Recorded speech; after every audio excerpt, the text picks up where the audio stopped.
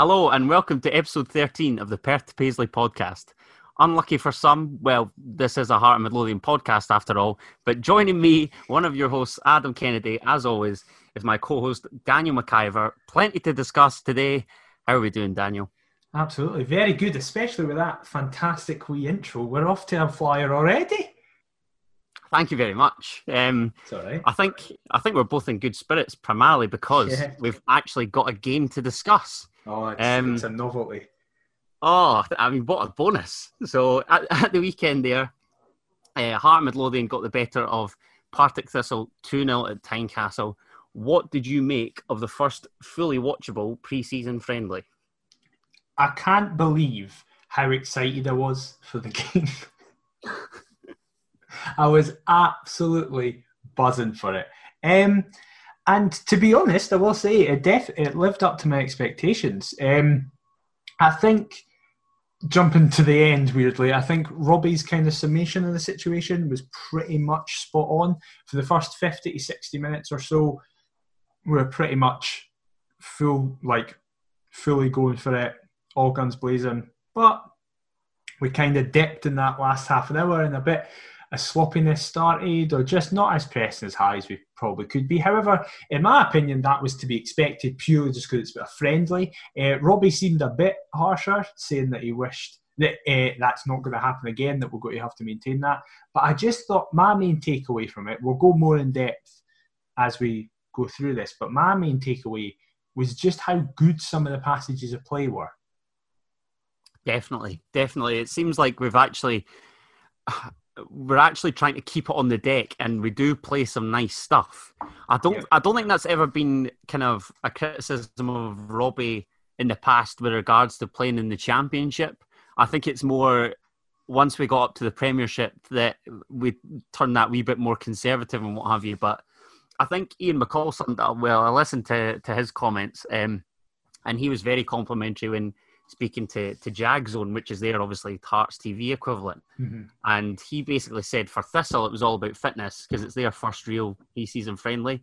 And he considers the Hearts squad to be, well, top six of the Premiership, never mind the Championship. Mm-hmm. So I thought we did perform really well, particularly in that first half. Of the squad though, the one player that stood out for me was Jamie Walker. Mm-hmm. When we had Cammy on the show last week, I touted him as a potential Player of the Year contender. And I wanted to get your thoughts on his performance specifically because I don't know whether you remain sceptical or not, because I understand you're not really that big a fan. But well, it was as if he heard me and was like, right, fuck you then. I'm going to be magic the first 45 minutes. Because he was. He got one half obviously taken off at half-time. And again, I'm not going to suddenly say, I'm now a Jamie Walker super fan because of one first 45 minutes in a pre-season friendly. However, you couldn't have asked for more physically than him. I mean, unless you want a hat-trick from him in 45 minutes. But every single passage of play that looked positive for us went through him. Either it was him getting the ball in the middle and starting the move and then playing it out to the wide men, or him receiving the ball and then having a dig. We'll get on to the goals in a minute, but one that came relatively shortly after his goal was when it was fizzed out to the left. Freer played it inside to Lee. Lee played a penetrating ball through. Walker, Cruyff turned basically and just hit the post from roughly 20 yards. And if it would have went in, it would have been one of the best goals I've seen Hearts score in years. And he was so crucial to everything. When we went off, we became more flat. And I don't think that was just by coincidence. Every single thing we did was through him, and I think if he can, to be honest, even if he can emulate half of what he did in that 45 minutes, I think your prediction could be spot on and he will be up there in the Player of the Year conversation. But what did you think? Yeah, I thought he was excellent, particularly arriving from that wee bit deeper. I think the number 10 suits him perfectly. I mean, you know my thoughts by now. I do believe that Robbie will get the best out of him. I wouldn't have made that Player of the Year prediction if I didn't believe that. From the Thistle showing and possibly some more, I think that double figures in goal and assist is very doable. And I can see that really being a big year for Jamie Walker, which I would love because he's not a winger. And I think it's so easy for a player like him to become uninterested and not influence the game as much as he potentially can out on the flank. So if we keep playing him through the middle, I don't know whether he will be first choice because obviously I think it was Nazy came on for him, didn't he? So yes. Obviously we've got him to throw into the equation, but hopefully Walker's fortunes will change by actually playing through the middle. I think just now you couldn't not start him. Like, how can you tell him after the pre-season he's had, oh, by the way, you're not starting? I think the only thing that prevents him starting is perhaps trying to accommodate Stephen Naismith as well. But then obviously if he was left on the bench, I don't know. I would like to see a trio of Boyce, Naismith and Walker at some stage. Mm-hmm. But from the very start, I totally agree. I think Walker's got to be the main man in the whole. Obviously, he grabbed the first, and then we'll touch on the second because obviously the best striker at the club managed to get himself on the score sheet, which is very pleasing. No, what I didn't know, Halkett played most of his youth career as a striker. Is that right? He, from under 9s to under 14s, played as a striker, and then he got moved to centre half. So you could just see that killer instinct in him. Yeah, well, as the Hearts official Twitter account said, and as many people said on Twitter, the new Paul Hartley. I mean, that there's not many greater comparisons for me. I don't think it's a fair comparison. I will be totally honest. No, I mean they're totally different players, but it's still a cracker nonetheless. I think Craig Halkett will be huge for us this year. I'd love to see him really kick on into the centre half that we all know that he can be and was at Livingston. And I think with Popescu, who we're obviously yet to see, he might just have the ideal partner there. We don't know, but 2 great goals. I understand that the second half was flat, but to be honest, I thought Thistle created very little. I never thought we were going to concede ever, because that was another aspect actually that we need to touch upon. Craig Gordon in a Hearts shirt. Oh, what a sight to behold. It's just but especially because I saw somebody on Twitter, I feel really bad, I can't remember who it is, sorry, tweeted to me going, did you ever get a moment of fear when Partick had a shot, forgetting it's not Craig Gordon in goal, it's Craig Gordon in goal, so you're like, oh God, it's going to go top corner, but oh no, wait, it's Craig, so you'll just catch it. I totally get that, to be fair. I think probably why Thistle weren't really a threat, perhaps they are intimidated by Craig Gordon, but I suspect it's primarily due to them kind of getting back into the swing of things like Ian McCall touched on. They're maybe that little bit rusty, but I thought it proved pretty comfortable for us, in truth. I hope League One is for them. So best of luck to the Jags for their upcoming campaign. I wanted to get your opinion on something that I saw in relation to the game. It was player ratings. Right, okay. Now, I would argue you can't really make them in a pre-season friendly. Like, we can speak about how good we were and how, in my personal opinion, Walker was like man of the match, and I liked a lot of players, but I think giving a player a rating is a bit harsh. However, this individual gave ratings. What would you say was like the average number that they gave? What would your average number be? If it proved pretty routine, I had 6 in my head, but it must be a bit better than a 6. I'll go a 7 if it's kind of, like it was decent. It was decent. See, I would very much argue the same. I'd say roughly everybody played in and around a 6 or a 7. Like, the defence never looked like conceding. Yeah, a few slack passes here and there, but it's kind of to be expected, to be honest. Midfield controlled the game. And it's noteworthy because it's a friendly at the end of the day. Exactly. However, this individual, the highest number they gave to an individual was Jamie Walker with 6. 6? That was the highest. The average number was a 4.5/5. Jesus wept. So Craig Gordon, 4. I think, like, surely you have to give him a 5 because he didn't do anything. I was going to say he's on trouble. That's the only reason why he's so low. But go on. Michael Smith, 4. Shocking call. Go on.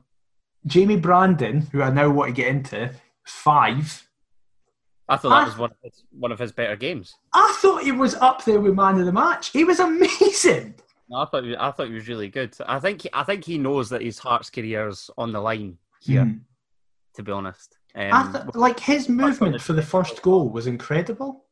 Yeah, it was. It was good. Very impressed with. I think there's always been that want to go forward. It's more at the other end that he's that little bit suspect, but then he's still a young boy as well. But go on, what were the other ratings? Craig Halkett 5. Next. Garuccio 3. Jesus. I think Garuccio was probably the least impressive player, but I wouldn't give him a 3. He'd be your 5-6. Yeah. Go on. So then we have Ollie Lee and Andy Everin both sharing a 5. I thought they both totally controlled the game. I want to know who's doing these ratings. I don't know. It's just been sent to me as a screenshot, so I've not actually got the name. I think we had Robert Borthwick on the podcast recently. I think we should try and embrace some beef here. We should. Elliot Freer. Elliot Freer got a 5.5. I mean, who's doing half ratings? Come on. Seriously. 5.5. Just give him a 6. I mean, he's not worthy of a 6, but a 5.5. I mean, there's no point doing the ratings anyway. But halves. Grow up. Well, moving on to 6, Jamie Walker. I mean, that is ludicrous. He's at least an 8. Yeah.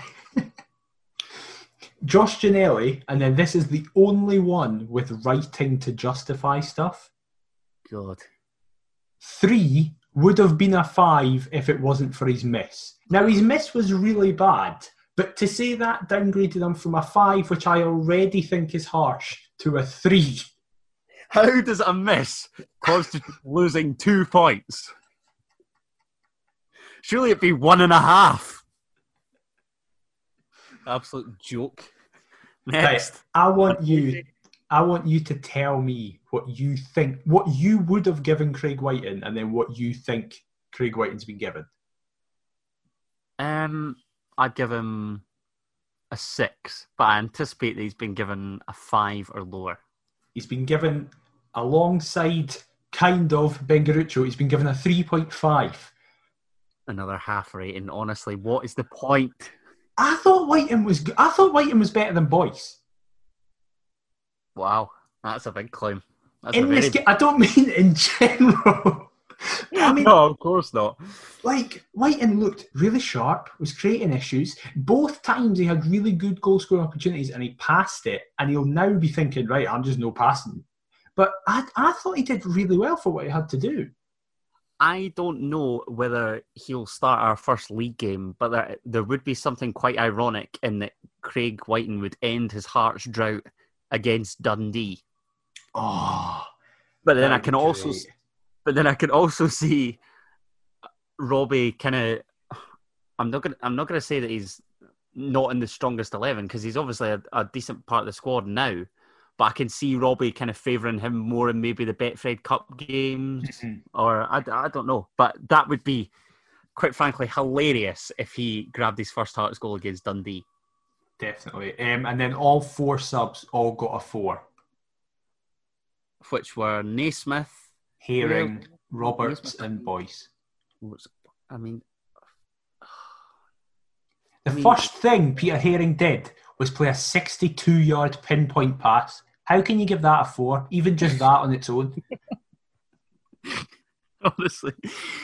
I mean, who was doing these ratings? Stevie Wonder? Even he'd be more accurate.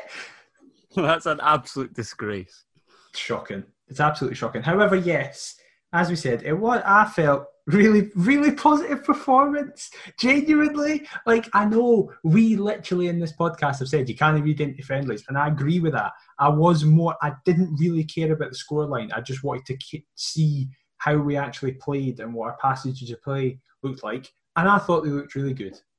Yeah, totally agree. I was also kind of thinking, don't go on and gas us up, because it would be the most hypocritical thing of all time. Us literally slating preseason, well, not slating preseason friendlies, but slating the importance of preseason friendlies. And then us all of a sudden coming out and saying, oh yeah, quadruples inbound. Well, it's just, it was a good performance. Result doesn't matter, but it's nice to win. And yeah, plenty to build on. Definitely.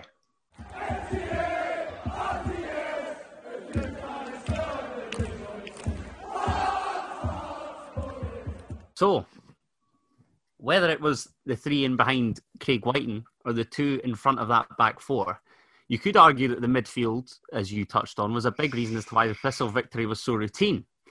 And I'm so excited. On the day of recording, Hearts have added further to the midfield options with the signing of Andy Halliday. Now, everybody knows my thoughts, Daniel. I'm even claiming that I started the rumours on Twitter, which I did. But let's hear your thoughts. I'd like to first start this podcast, this section, by saying ha ha ha, ha ha ha ha, ha ha ha ha ha ha ha ha to Robert Borthwick. Because that man was so adamant. Was it even 5 days ago, Adam, that we were not signing Andy Halliday? Called me out on Twitter and everything. Unnecessarily, I might add. But he did. He called numerous individuals out. Yes, he did. And he's had to eat his words, as he, in fairness to him, did, as he sent a wee joke tweet saying, in quotes, delete every single tweet about the subject. Because he's eaten a slice of humble pie, to be fair to him. He has. He is. I'm really, really chuffed with it. I'm not one of those people who's like, Andy Halliday is the best signing we've made in years. I'm not even thinking that Andy Halliday is the best signing we've made this summer. But I think Andy Halliday is a really good player to have at the club. I did a wee bit of background stuff because I didn't want to come into this completely just kind of going, oh, this is what I think. So I have two Rangers mates and I got two Rangers perspectives for the podcast. And my mate Ollie said that he's one of those players that he wished had stayed longer at Rangers, but just the players around him, he didn't fit in. Ollie was like, he would get into literally any Premiership side. Now, obviously, a lot of Premiership sides would probably debate that, but I kind of agree with that. And then my other Rangers mate, Nathan, said he will just do what you need him to do. He'll never be this player who's, hold on, I'll literally get the exact words. He'll never be the type of player that completely dictates a game in terms of creativity and mastermind passes. However, he'll give you exactly what he looks like. Steel, determination, a want to win, and will always put his body on the line for the club. And I think that's the biggest thing for me. He's versatile, as you said. He can fill in at centre mid and left back. However, we have in the last literally just hour, if you go in the Daily Record, Robbie has told BBC Sports Sound, he said, I'm delighted to get it over the line. Andy had a few options down south which didn't work out for him. We managed to get him in today, which is great for us. He's got that experience of having to win football matches, but also he's played in the Championship, he's won the Championship. We'll be playing them in centre mid. He can cover a number of positions, but we're looking for him to be that one, the one that controls the second layer for us. A bit of aggression, a bit of solidity in there. And that's exactly why I'm happy to have him. Obviously, and it's been brought to attention by a lot of fans, it does appease a very individual section of the fan base for other reasons, one that I am not a part of and not a massive fan of. But that's not why I'm excited to have him. But at the same time, I've seen so many people go, oh, we've got a Rangers man. It's like, I couldn't give a shit who he supports. Aaron Hickey, the guy that we've just loved, was a very open Celtic fan. Some of the best players we've had haven't been Hearts fans. I don't need them to be Hearts fans. If they're good on the park, they can be Hibs fans. But if they're good in the park, that's all that matters for me. So I personally, I'm really, really chuffed with it.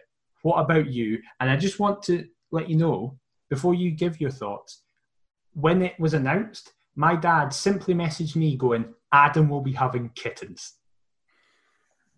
Honestly, mate, I am ecstatic. I am genuinely gassed. A left-footed midfielder, some aggression and tenacity, versatility, wears his heart on his sleeve, all big bonuses. I do understand people's scepticism, given the lack of playing action. Obviously, I've been vocal on here and on Twitter primarily, and yeah, I think it's a fantastic addition. I also mentioned in the pod with Cammy that I believe he's a better footballer than most folk give him credit for. I think he should be a leading championship midfielder. I do still believe that he's Premiership quality as well. I've talked on here about matches and kind of certain fits, and I totally get that feel with Halliday and Hearts. I think that the kind of plethora of midfield options that we have, so Halliday, Haring, Lee, Irving, I think that's Premiership quality. And again, I understand people's disappointment at kind of youngsters' game time, but we've got Connor Smith potentially going out on loan, which we'll touch on later. Harry Cochrane's another big one, but again, he's barely featured in pre-season, so don't know what the script is with him.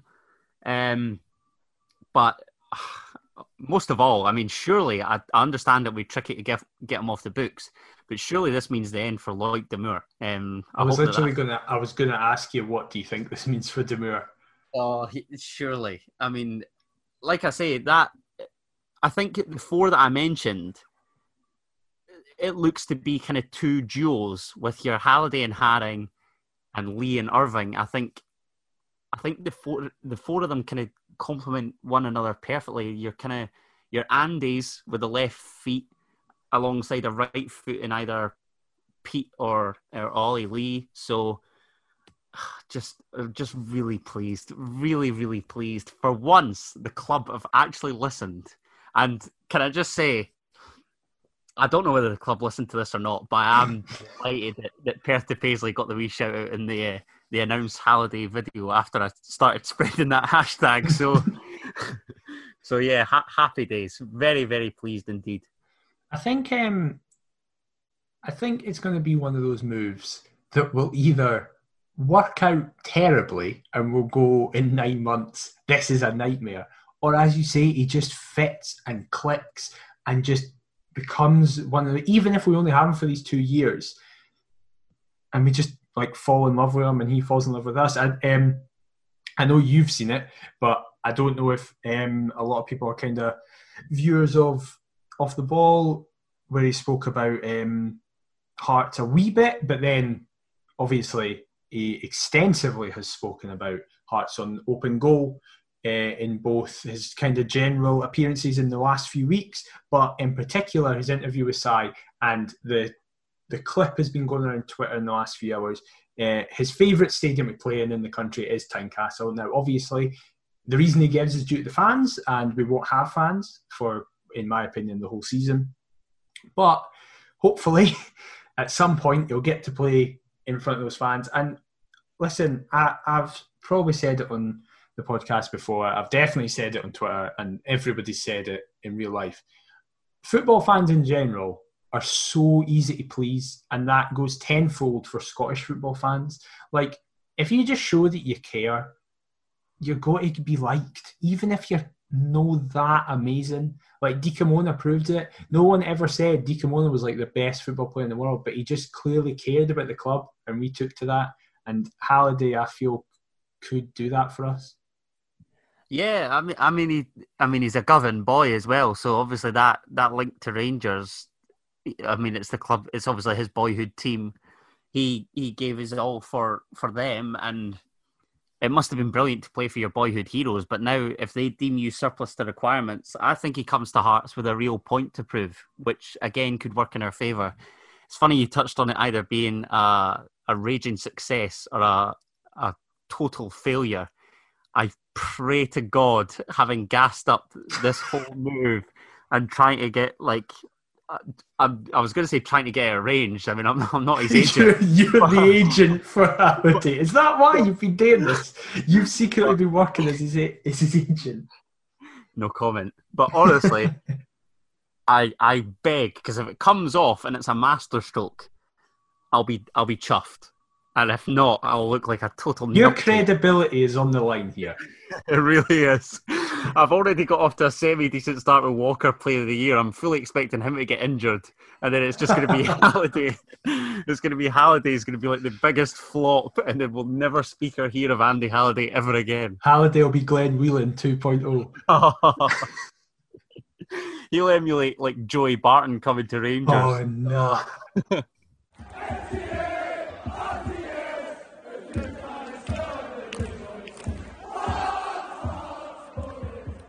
So, also, the man that brought Halliday to the club has hit the headlines for, I've got to be honest, because I absolutely love it. Just a little bit of some shithousery. I woke up to you messaging me this going, have you seen this? And I was like, oh, it's going to be another nightmare thing. Like, what have we done now? Are folk angry? And I saw it, and you were almost as buzzing about this in the Halliday news. Oh, absolutely. I think the quotes are extraordinary. So for those that missed it, the Edinburgh Evening News and the Scotsman, I believe it was, were quizzing Robbie Neilson a bit of a variety of topics after the Thistle game. One of which was potential signings, somewhat ironically, considering we've announced Halliday today. But it was kind of primarily about finances and money matters.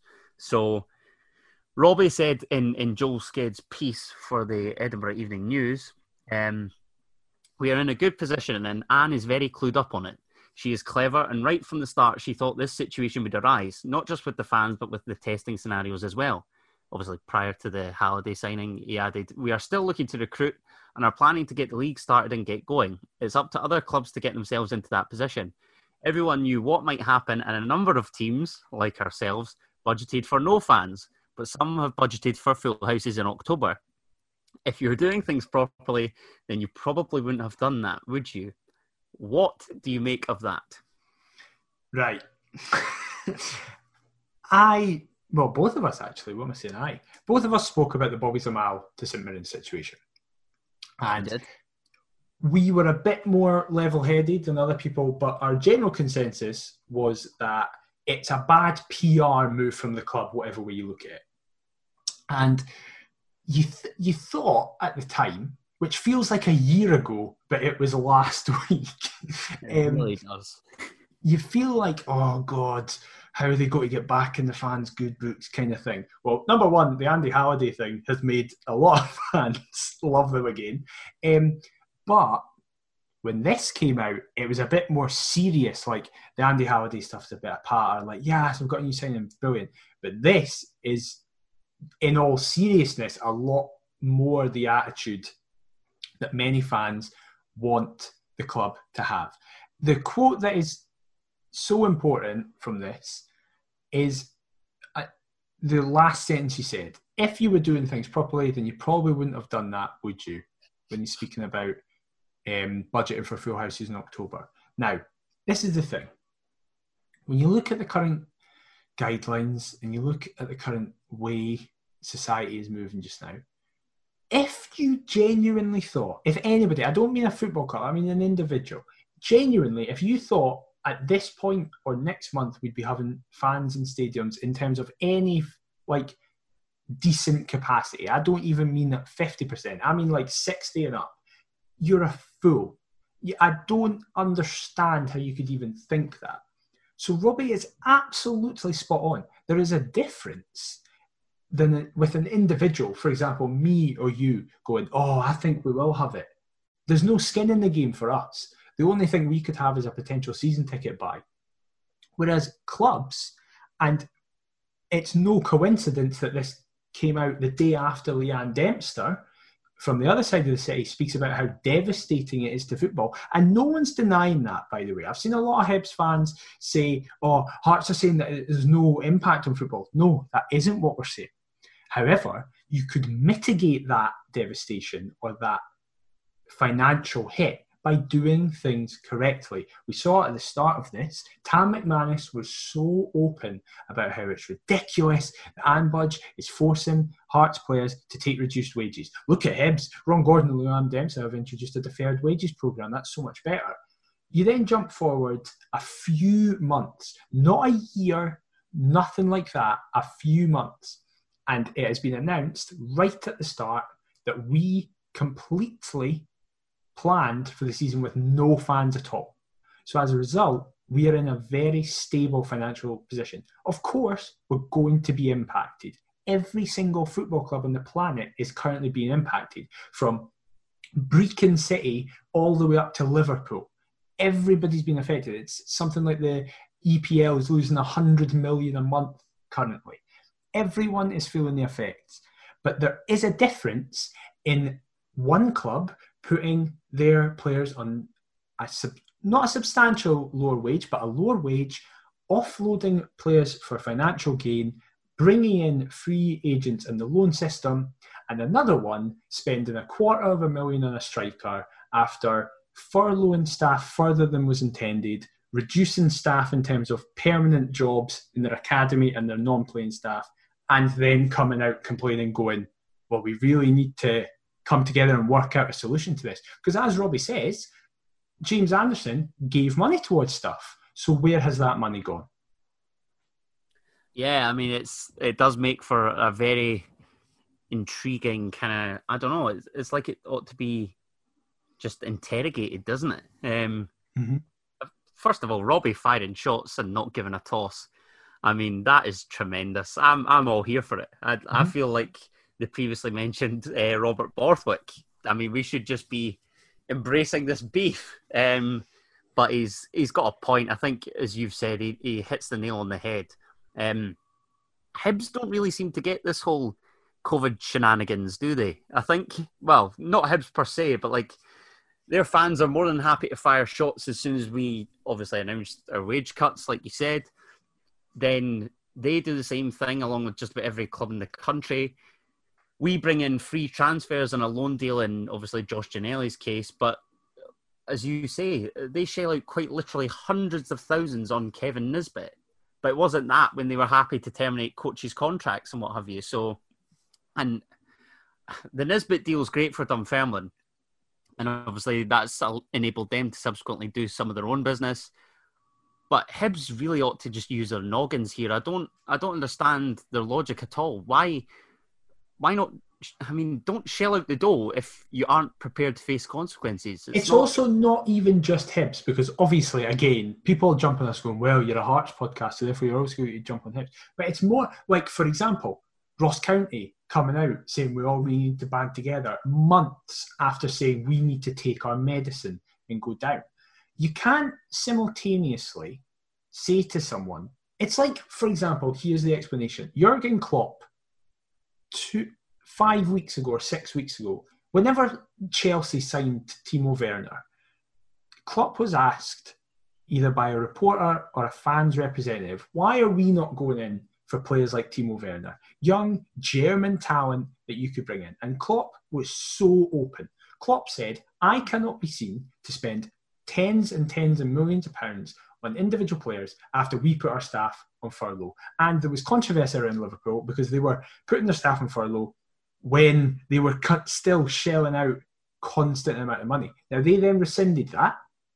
However, you as a business cannot move forward with going, oh yeah, listen, we really need to take on governmental function schemes and allowing subsidization. I can't even speak them to now. Subsidization through litigation furlough schemes, and then go, we're going to shell out money on a player. Now, obviously, Scottish football, we don't shell out tens of millions, but our equivalent are hundreds of thousands. And if you're Celtic, it's individual millions. So clubs such as Hibs paying that money, and then Ross County, St Mirren, Hamilton, and those clubs like that who voted to chop their nose off to spite their face just a couple of months ago, and now complaining. I know it sounds like, oh, Hearts fans are obviously going to be like, well, what are you doing? But I would argue from just a complete neutral stance, you would look at this and go, how can you be... You're basically arguing both sides here. I mean, the hypocrisy is just unbelievable. Like, you've touched on Liverpool there. Their opponents tonight in the Premier League at the time of recording are Arsenal. Mm-hmm. And did Arsenal not get in... I mean, they caused quite the stir when they put tons of their staff on furlough and what have you as well, did they Yeah, not? they put 153 staff on furlough and released 46 staff members, but then in the same week signed Willian and offered Aubameyang his new deal. There you go. And you've touched on Ross County. This will be the same Ross County that have knocked back a few bids from Rotherham United for Ross Stewart. Mm-hmm. So, I mean, just shut up. Take your medicine, Clive. That is the positive thing is that Robbie is coming out. And I will say, the positive thing for me was genuinely like, oh, we're going to be fine. Because as I just said, just because we've done things the right way, whatever you want to call it that, there is no guarantee we're going to be fine. And I don't even think there's a guarantee for the season to start, never mind finish. But there genuinely was, I don't know if it was just me, there was a bit of worry to think, oh God, what is going to happen? But to know that for at least this season, we have budgeted for it and fine, it's such a relief. Yeah, definitely. But Budge is bright, and she might not get all the plaudits that she deserves in this instance. But for me, can't say a bad word about her in this respect. Definitely.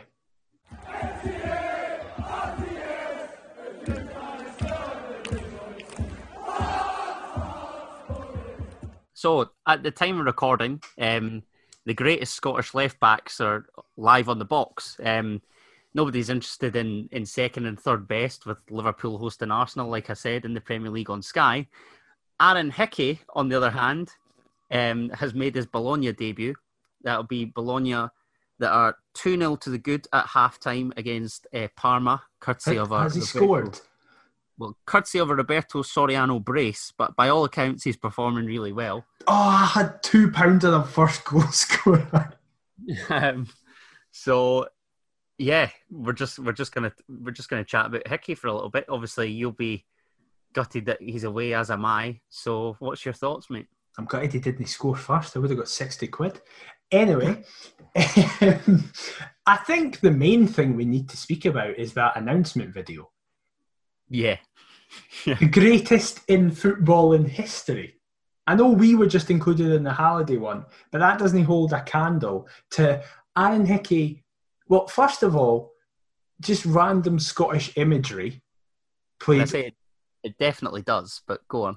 Okay, it does. Us and Hickey, we're up there. It's the same equal thing. Absolutely. Random Scottish imagery in black and white as well, for some reason. Played with bagpipes over the top. Then the worst green screen effects you've ever seen for a dinosaur to come out. It doesn't even look like Nessie. But secondly, Nessie has nothing to do with us. It's just Scottish imagery. And then the dead face look of, I'm going to get the piss ripped out of me for this, by the way. Yeah. And just going, yes, I'm real. And then it's just Aaron Hickey's here. Honestly, I thought the Italians and the Scots were pals. I'm starting to think they think they're some sort of like third world country.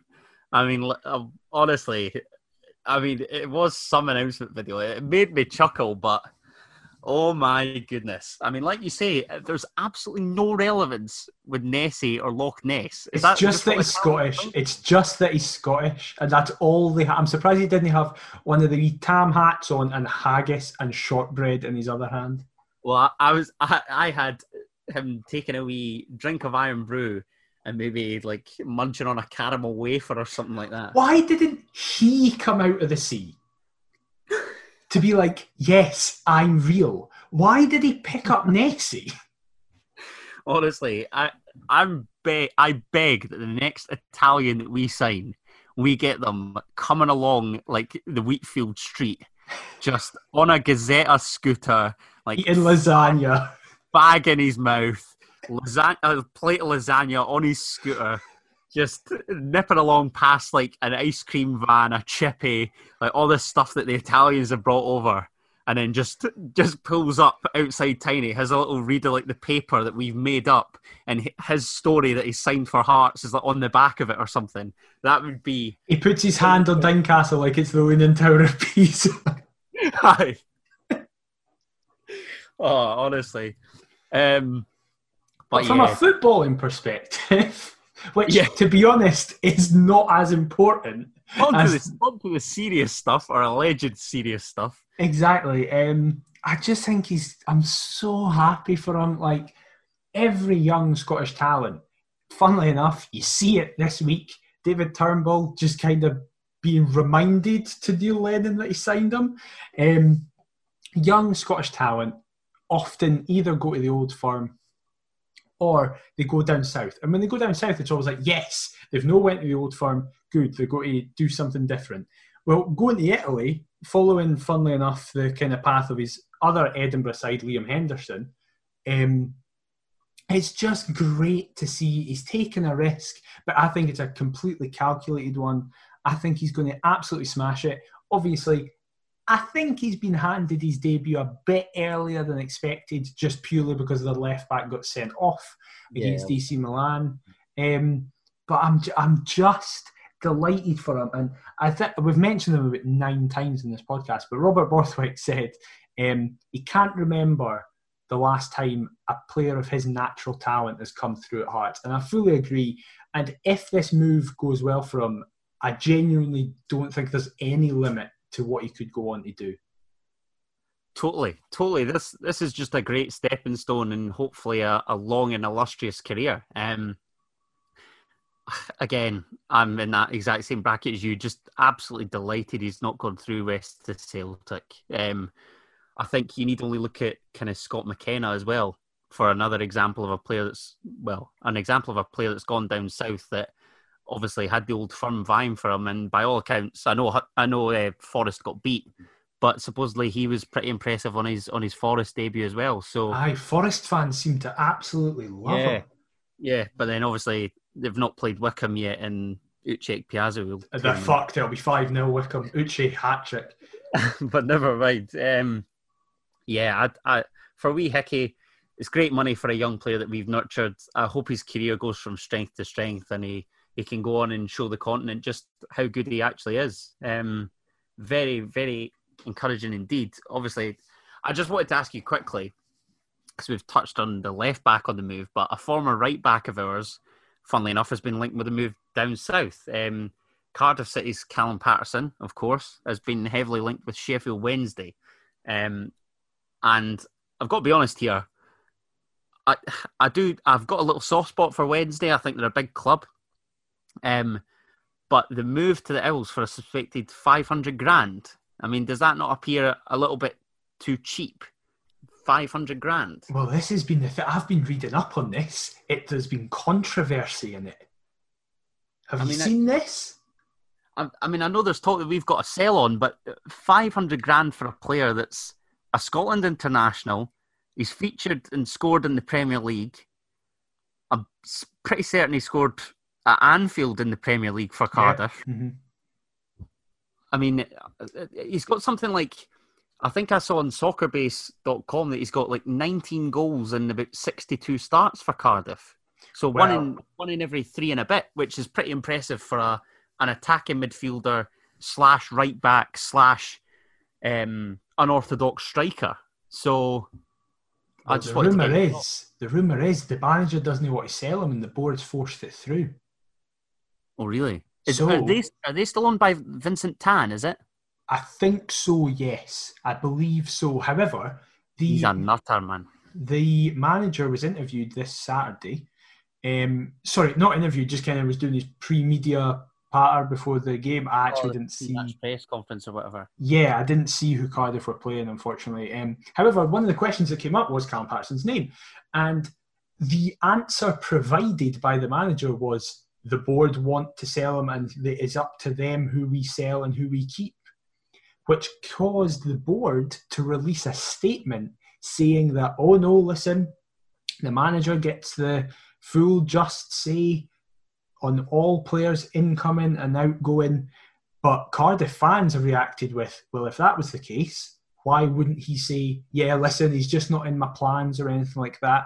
And all the kind of local journalists have said that apparently the manager was incredibly high on Patterson, but the board just want to take the money. And that kind of seems to suggest why it's a lower fee, because I I seem to just be connected with all the clubs. My mate Jordan is a Cardiff fan, and I messaged him about it, and he was like, we were expecting between 1 and 1.5 million to be the fee. So when we hear that it's 500,000, that made every Cardiff fan go, right, what's the patter here? Because he still has a year left on his deal. It's not like he's out of contract in January or anything like that. No, but then I guess he could move on a Bosman in January, couldn't he? That's probably why. He definitely could, but the weird rumour is, and the manager themselves is kind of added to that, is that there is a chance he didn't want to sell him and it's kind of been taken out of his hands. Is that Neil Harris, isn't it? Yes. The ex-Millwall gaffer that's there. I've just checked. Cardiff are away to Blackburn on Saturday. So they play at Ewood Park on Saturday. I've got to be honest here. I'm surprised that Neil Warnock at Middlesbrough's not made an offer. No way. I could have totally seen that because he was obviously the one that moved or that brought Patterson to Wales.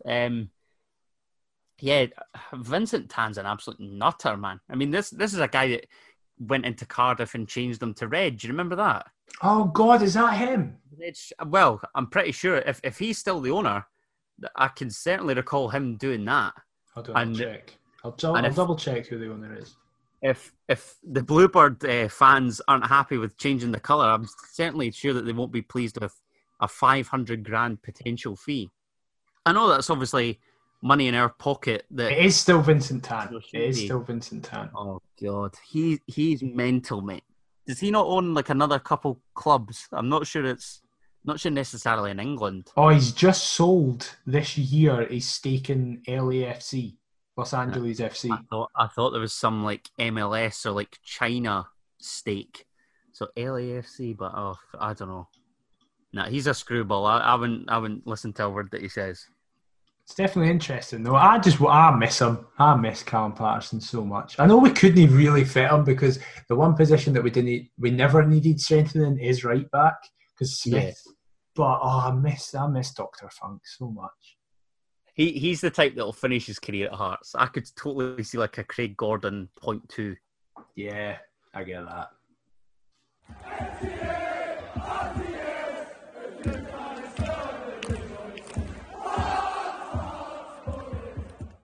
So I wanted to touch on some potential outgoings. Well, your run of good predictions is out the fucking window with this, isn't it? Well, this is exactly what I was going to open with. So I might have had Jamie Walker as my player of the year, but I did have Chris Hamilton as young player. And then just as equally as surprised as I was to see about the Halliday tweets this morning, I couldn't believe that Barry Anderson had tweeted out that he's in line for a potential loan move to Dumbarton. That's come out absolutely out of nowhere for me. What did you think once you saw Big Banderson tweet that? Yeah, basically the same. So obviously Chris Hamilton looks like he's going to Dumbarton and Connor Smith is going to Arbroath. I tweeted out this morning going, the Connor Smith one for me makes a lot of sense, especially because we've just signed Andy Halliday.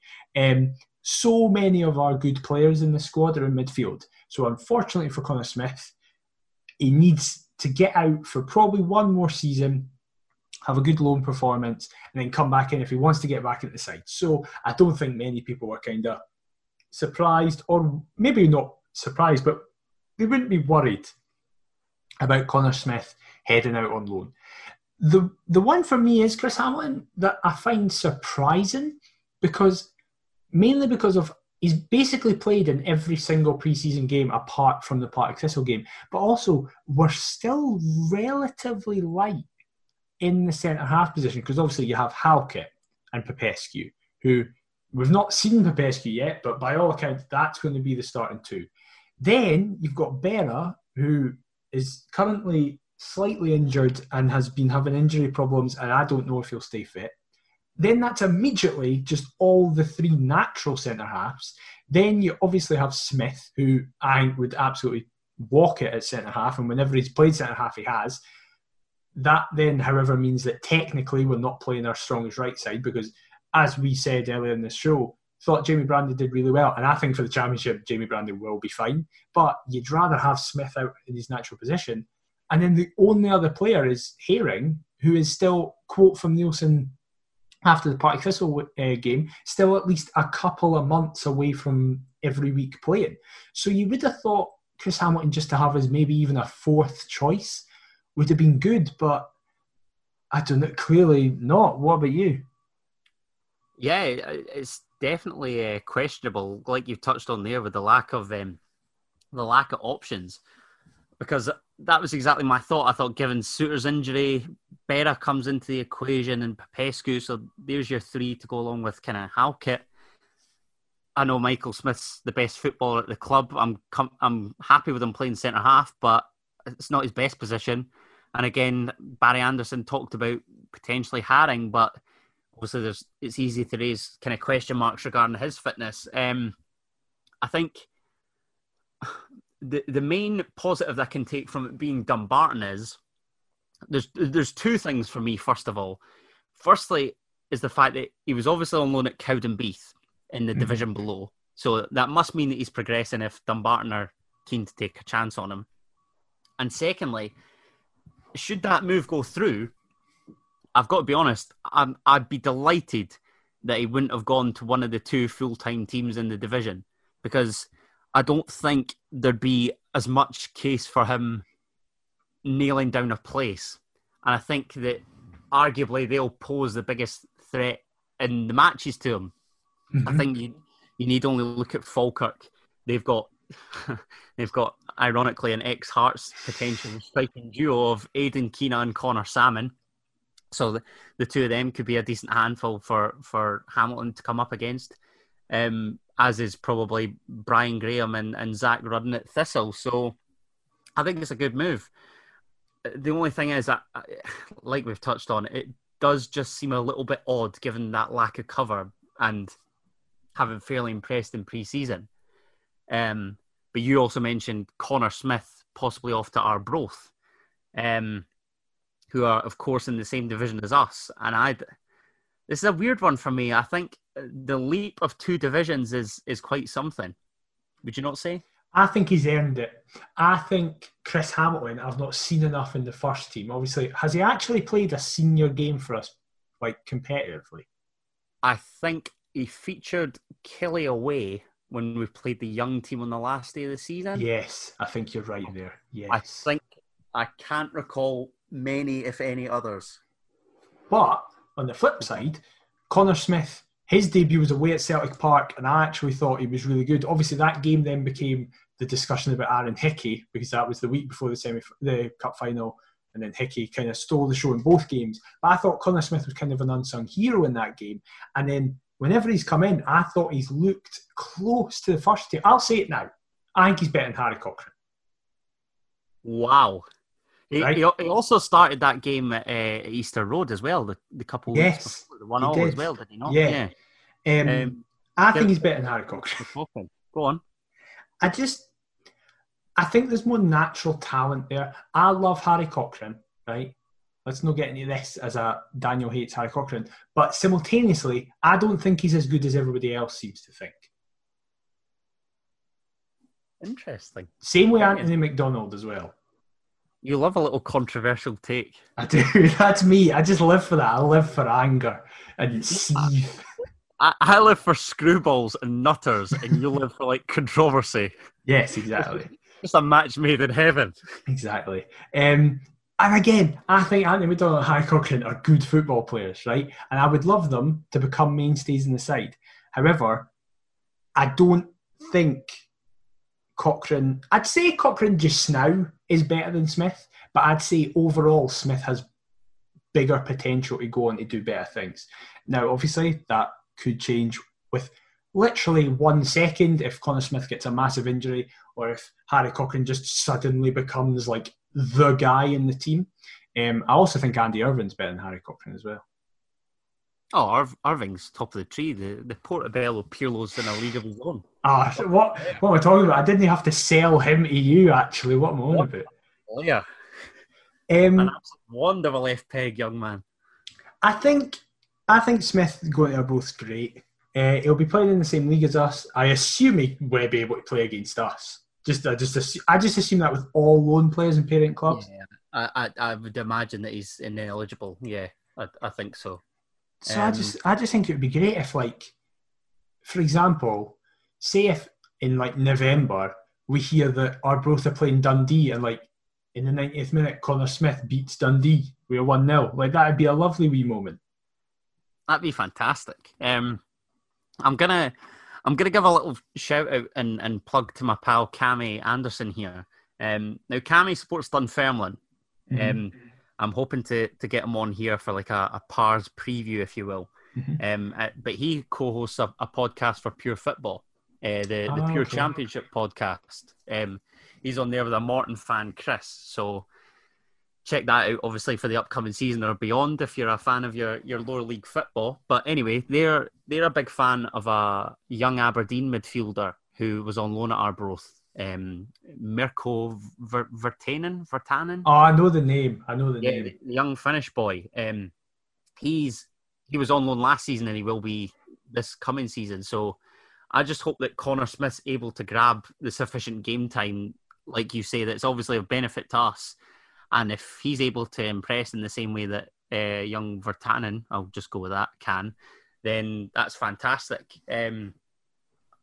It's interesting you made the kind of McDonald and Cochrane comparisons because obviously they've had, Tony McDonald's had a couple loan spells at championship level with Inverness and Dunfermline, and obviously Harry Cochrane was at the Pars with him as well. So I think this does kind of back up your claim that he's sort of on an equal calibre to them at the minute. Know who else I think will go out on loan? I'm trying to think. It would have been, you wouldn't have said it when football was stopped. When football was stopped. Lewis Moore, or I think he is. I think Lewis Moore's away because where's he been? And yeah, it's a good point. He does just seem to be out of the picture at the minute. That was Cammy's Young Player of the Year, was it not? Or no, he said Whiting. Oh yeah, he did say Whiting, but he was saying that Lewis Moore could. It was between they two, but he picked Whiting. I mean, his prediction's looking even worse than mine. At least mine's earned a loan move with his preseason exploits.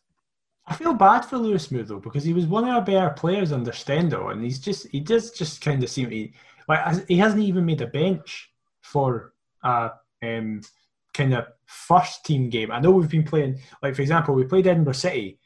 Did he play against them? I don't know. It appeared to be a second string. I didn't look at the team, to be honest. I know that Connor Smith scored in that. There you go. It's obviously why Arbroath have been on the floor. Dick Campbell's had a look at that and thought, yeah, I could do some of that. Absolutely. It was a penalty, but still. But yeah, I don't know. I think regarding Moore, I think when you see numerous wingers coming into the club, you know that you're going to slip down that pecking order. And I think he was on loan at Airdrie or something, was he not? He was on loan at Falkirk and he publicly said how much he hated it. Falkirk, Jesus. Because he said he was interviewed, I want to say it was the week of the derby. He was interviewed by like the media and he was so open and it was really refreshing. Like, obviously, you get all these players, and fair play to them, like they're really well media trained. I got the impression Lewis Moore wasn't, but in a positive way, because I think it was Brian McLaughlin asked him, like, "Oh, what did you make of your Falkirk move?" And he just openly went, "Oh, I hated it.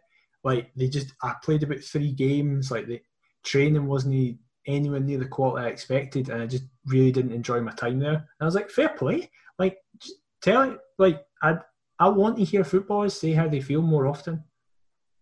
Yeah, it's fair enough, but I hope that Smith and obviously Hamilton, if they do go out on loan, don't feel like that given their spells.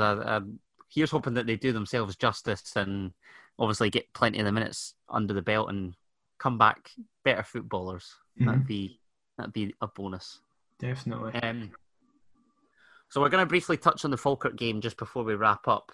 I've got to be honest here, mate. I've seen very little other than Boyce's goal, in which I was impressed.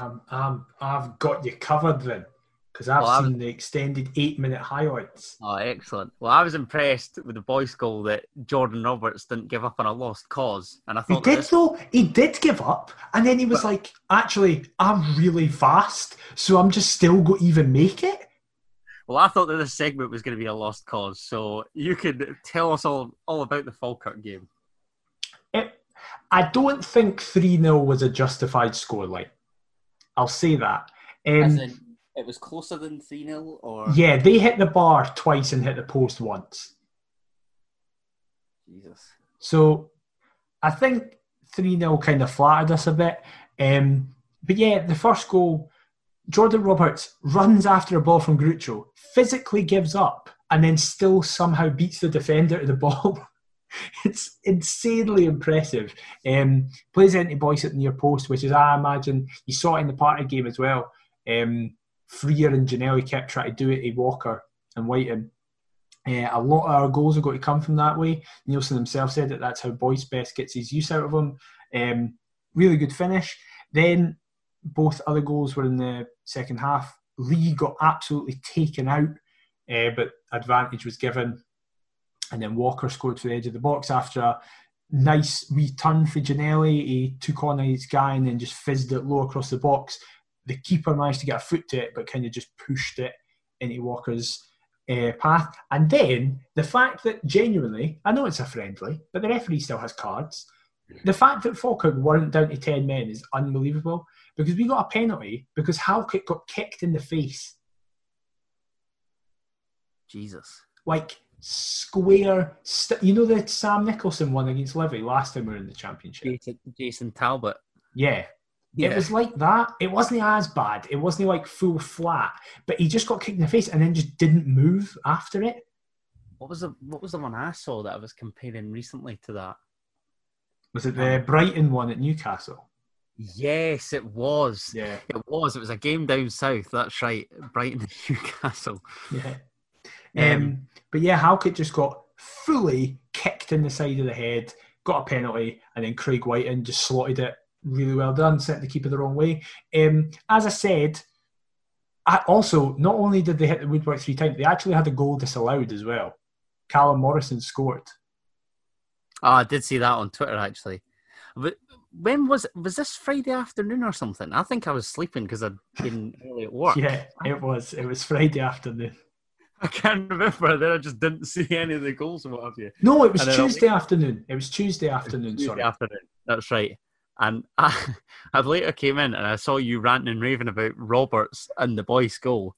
Mm-hmm. You just subsequently didn't bother to catch up on the other goals. But listen, you'll never not take a 3-0 win. It was obviously Peter Herring's reintroduction into football. He got 10 minutes. There was a moment I really liked. Janelli had a chance and Naismith was on the park, and because of the camera you could hear, and Naismith was literally just talking him through the entire move. He was like, keep going. Janelli got to a man, take him on. And he got in front of goal and he was like, hit it. He hit it, the keeper made a save, pushed it out for the corner, and you just heard Naismith be like, love that, every fucking time for you, that's what you need to be doing. And it was just great to hear Naismith talking to him, a relatively new signing, just through the game completely. I cannot wait to hear some of his shouts in an empty tiny. It's going to be... You heard them on Saturday, Oh, I think, yeah. No, I mean, it's encouraging signs, even if we're not at our best and picking up wins in pre-season friendlies, I was about to say. But I mean, the result doesn't matter. The performances don't matter. But it's nice. It's nice to get wins, considering we were starved of them for so little. I mean, we've played 3 games in a week, scored 10, conceded none. There you go. Say no more. Quadruple incoming. Coincidentally, by the way, I'm just checking on live score here. Aaron Hickey's Bologna are 3 to the good now against Parma. An hour played, and yeah, seems to be doing really, really well. So that's great news. I'm so jealous of Hickey because he's currently playing with one of my all-time favourite players. Don't say Rodrigo Palacio. It is Rodrigo Palacio. No, honestly, why? I love him because of FIFA. Oh no! Honestly, quick story time.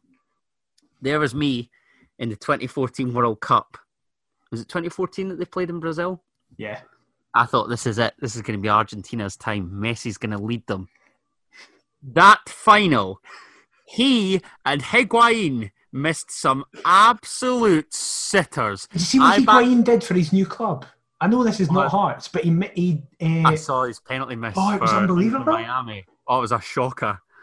That's some wee upgrade for Lewis Morgan as well, by the way. He's gone from playing with Scott Brown and Lee Griffiths to Blaise Matuidi and Gonzalo Higuain. But no, honestly, I'll never forgive Rodrigo Palacio for. I don't know whether his miss was worse than Higuain's, but they were both shockers. Nah. But hopefully, Ultimate Team FIFA 14 and 15 legend. Hopefully, Hickey can teach him a thing or two how to finish and actually be a decent footballer, because he's a fraud. Well, on that very uplifting note, from a quite positive, of course, even when we're being positive, we're Hearts fans, we have to have some negativity somewhere. It's non-Hearts negativity as well. Folk have turned off by now. If you're still here. That's true. That's true. But yeah, thank you very much for listening. Episode 13. We hope you've enjoyed. Just remember, we are oracles. Anything we say will come true. And if you need any further proof, look at the fact that Andy Halliday is in a maroon jersey. Adam, where can people get you on Twitter? They can get me on Twitter at Adam T. Kendall, but don't ask me for the lottery numbers because I can predict some stuff, but that's just nigh on impossible. As for yourself, Daniel? I am at McIver the Mark. We are collectively at Perth to Paisley. If you want to send us an email with any questions or talking points, perthtopaisley@gmail.com. Please leave us a review on your podcast platform of choice. We're now on Amazon Music. Big up. Spreading worldwide. That's a thing. I didn't really know it existed, but we got an email last week going, you're now on Amazon Music. And it was like, great, cheers. So that's a thing. Hope you're having a lovely rest of your week, dancing about the fact that Andy Halliday is here, and we'll see you next time.